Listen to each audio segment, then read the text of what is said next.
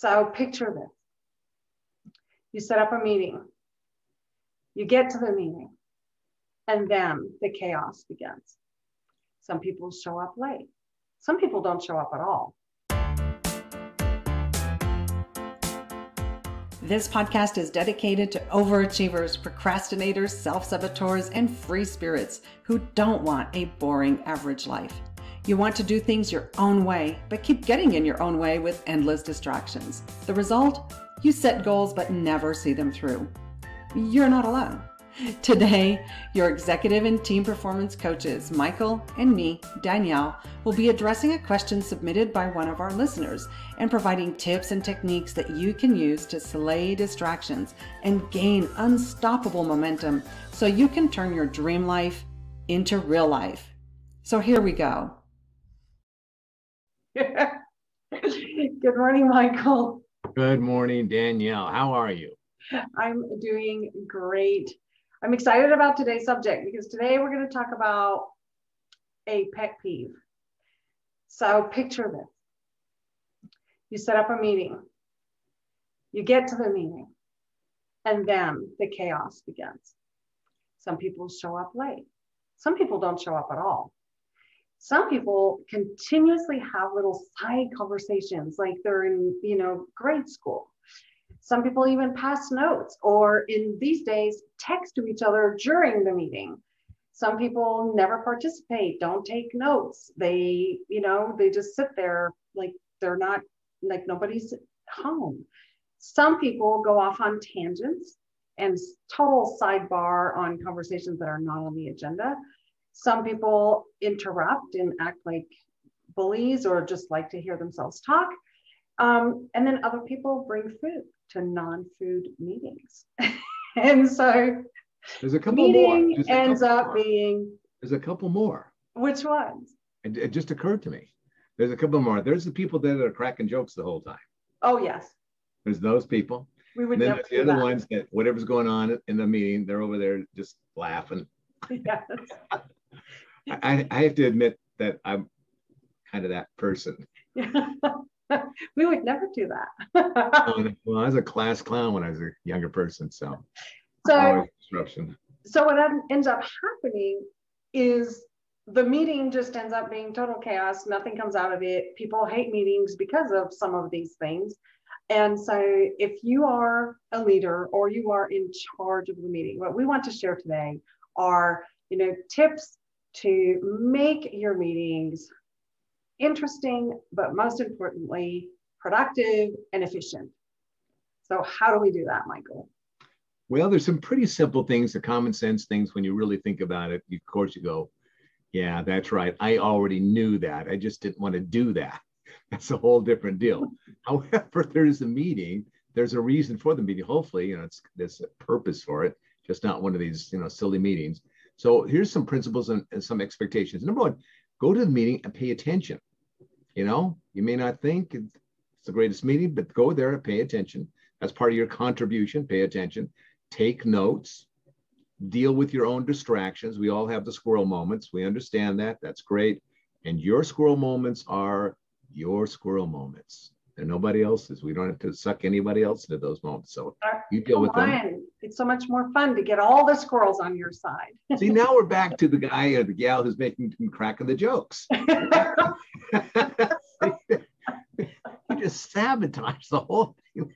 It's so good because at some point you just need to break it up. Have a little fun. Anyway, we're talking about an ideal situation about people who are mature and grown up, which obviously does not include us. All right, just to be clear about that.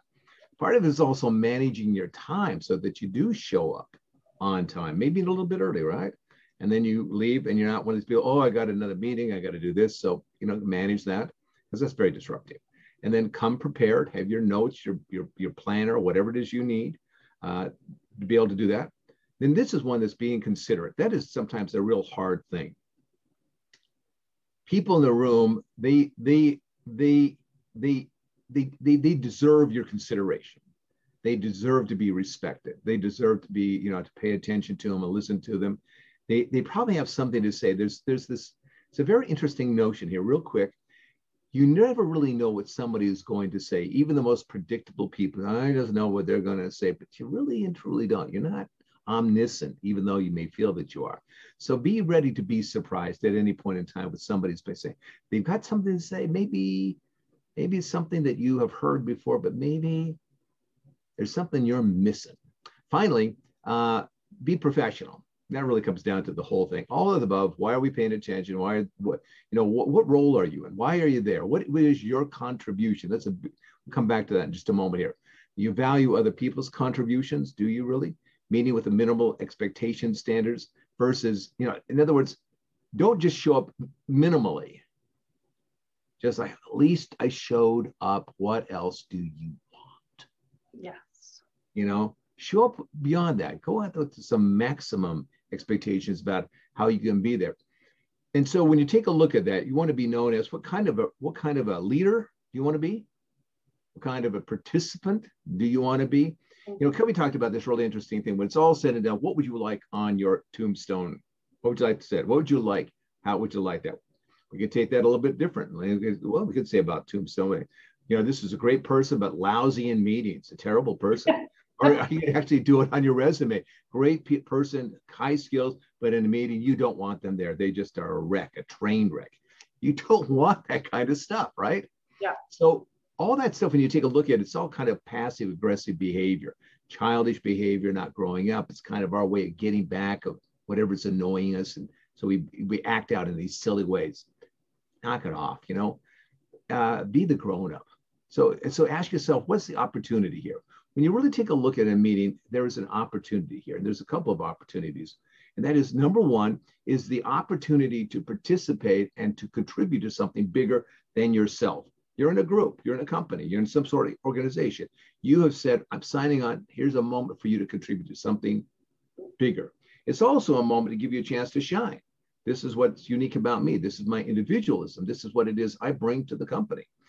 So you don't want to be either extreme. You don't want to be the person that's got to always have the spotlight, like the class clown. Are you there with me? Okay. On the other hand, you don't want to be that person that just is not really participating. It's not really, making the contribution. Yes. It's a balance, and that's what adults do.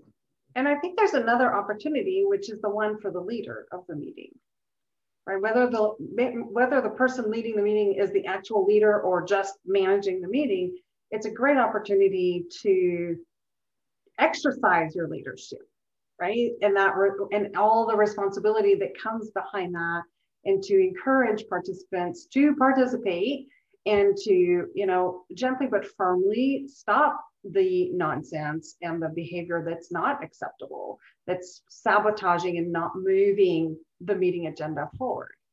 Because I think the leader is also, I've had ex-bosses that would just meeting after meeting after meeting. And I don't know why we went, because there was never any intent of the meeting. It was just a speech. Yeah. And so I think there's an opportunity for the leader as well to be more efficient, to show the team how to be more efficient, to be productive, and to move the agenda forward and to move towards the goals. A leader that can manage a meeting well is truly a person with a lot of EQ, emotional intelligence. I mean, it's not just slap on the wrist, bugging us, the kind of the parental thing. A real good leader dealing with people in a meeting and the kind of disruptions and distractions go on. They're really good at just getting the attention, bringing it back down, keeping it so it's not embarrassing. It's just like they have a natural ability, you might say, to bring a sense of goodwill and humor to what's going on. That's a real skill. I think you're right. That leader position is an opportunity to learn these very high levels of EQ. Yeah. And it's, even if you have junior people, give them an opportunity to run meetings so they can grow in their leadership skills as well. Sure. Right. So, let's wrap this up with, creating some rules and some agreements. If you are a leader and you are managing a meeting, here are some things that you might consider doing so that your meetings, A, have a purpose, and B, most importantly, have a great outcome that's moving you towards whatever the goal was, whether it's the goal of the meeting or your larger corporate goals. So the first one is send out the agenda in advance so that your members and participants that are coming have a chance to prepare. You'll save a heck of a lot of time especially if you're having to share numbers or things that people really have to reflect on or more difficult questions. Send the agenda. They can prepare. You'll have a much shorter and more efficient meeting. Secondly, start on time. And if you have latecomers, do not honor them by recapping what they missed while everybody else who was there on time get to listen to it twice. So sorry, latecomers, you get to miss out, right? So if you're running the meeting, somebody comes in late, just keep going and don't recap. Or you might consider just locking the door and they miss out altogether. I've had that happen. Third, stick to the agenda. If some sidebar conversations start, or you go down your agenda and all of a sudden somebody goes off on some tangent and it has nothing to do with the meeting at hand, table that discussion. Maybe it is an important discussion, but table it for a later meeting and schedule that later meeting for that topic. The next one is at the end of the meeting, everybody there should know exactly what was concluded. Tasks should be handed out, deadlines, milestones, and accountability measures so that the meeting ended with something to do, not just a meeting that ended up in nothing. And here's a rule of thumb.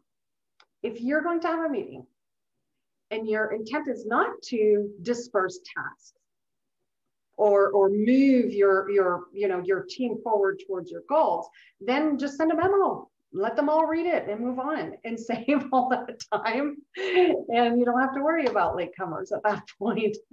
And the last one is finish on time. Your team, your company, your superiors, everyone, even if you're having meetings with customers, start and end on time, because then people will be really respectful of the agenda that way. If they get used to knowing that if you set a 30-minute meetings and there's 3 things to discuss, they know they better act their act together because it's going to be done in 30 minutes.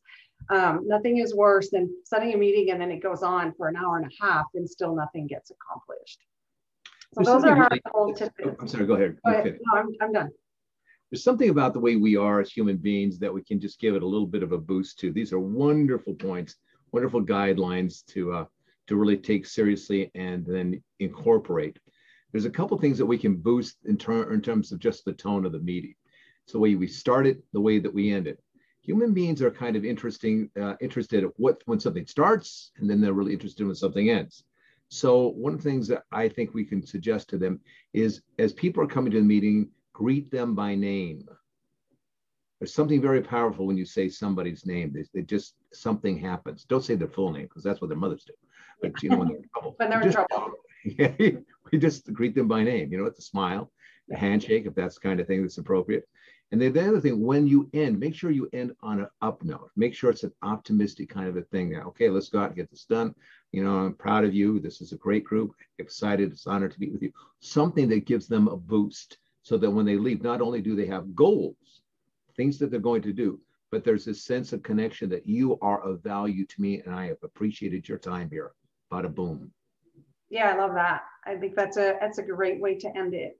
We've created a little cheat sheet for you, and we will put it in the description of the podcast so you can find out more about Michael and Danielle at Linktree/Triumph Distractions. So that's linktr.ee/Triumph Distractions.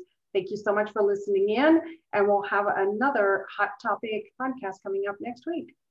All right. Make it a great day. You too.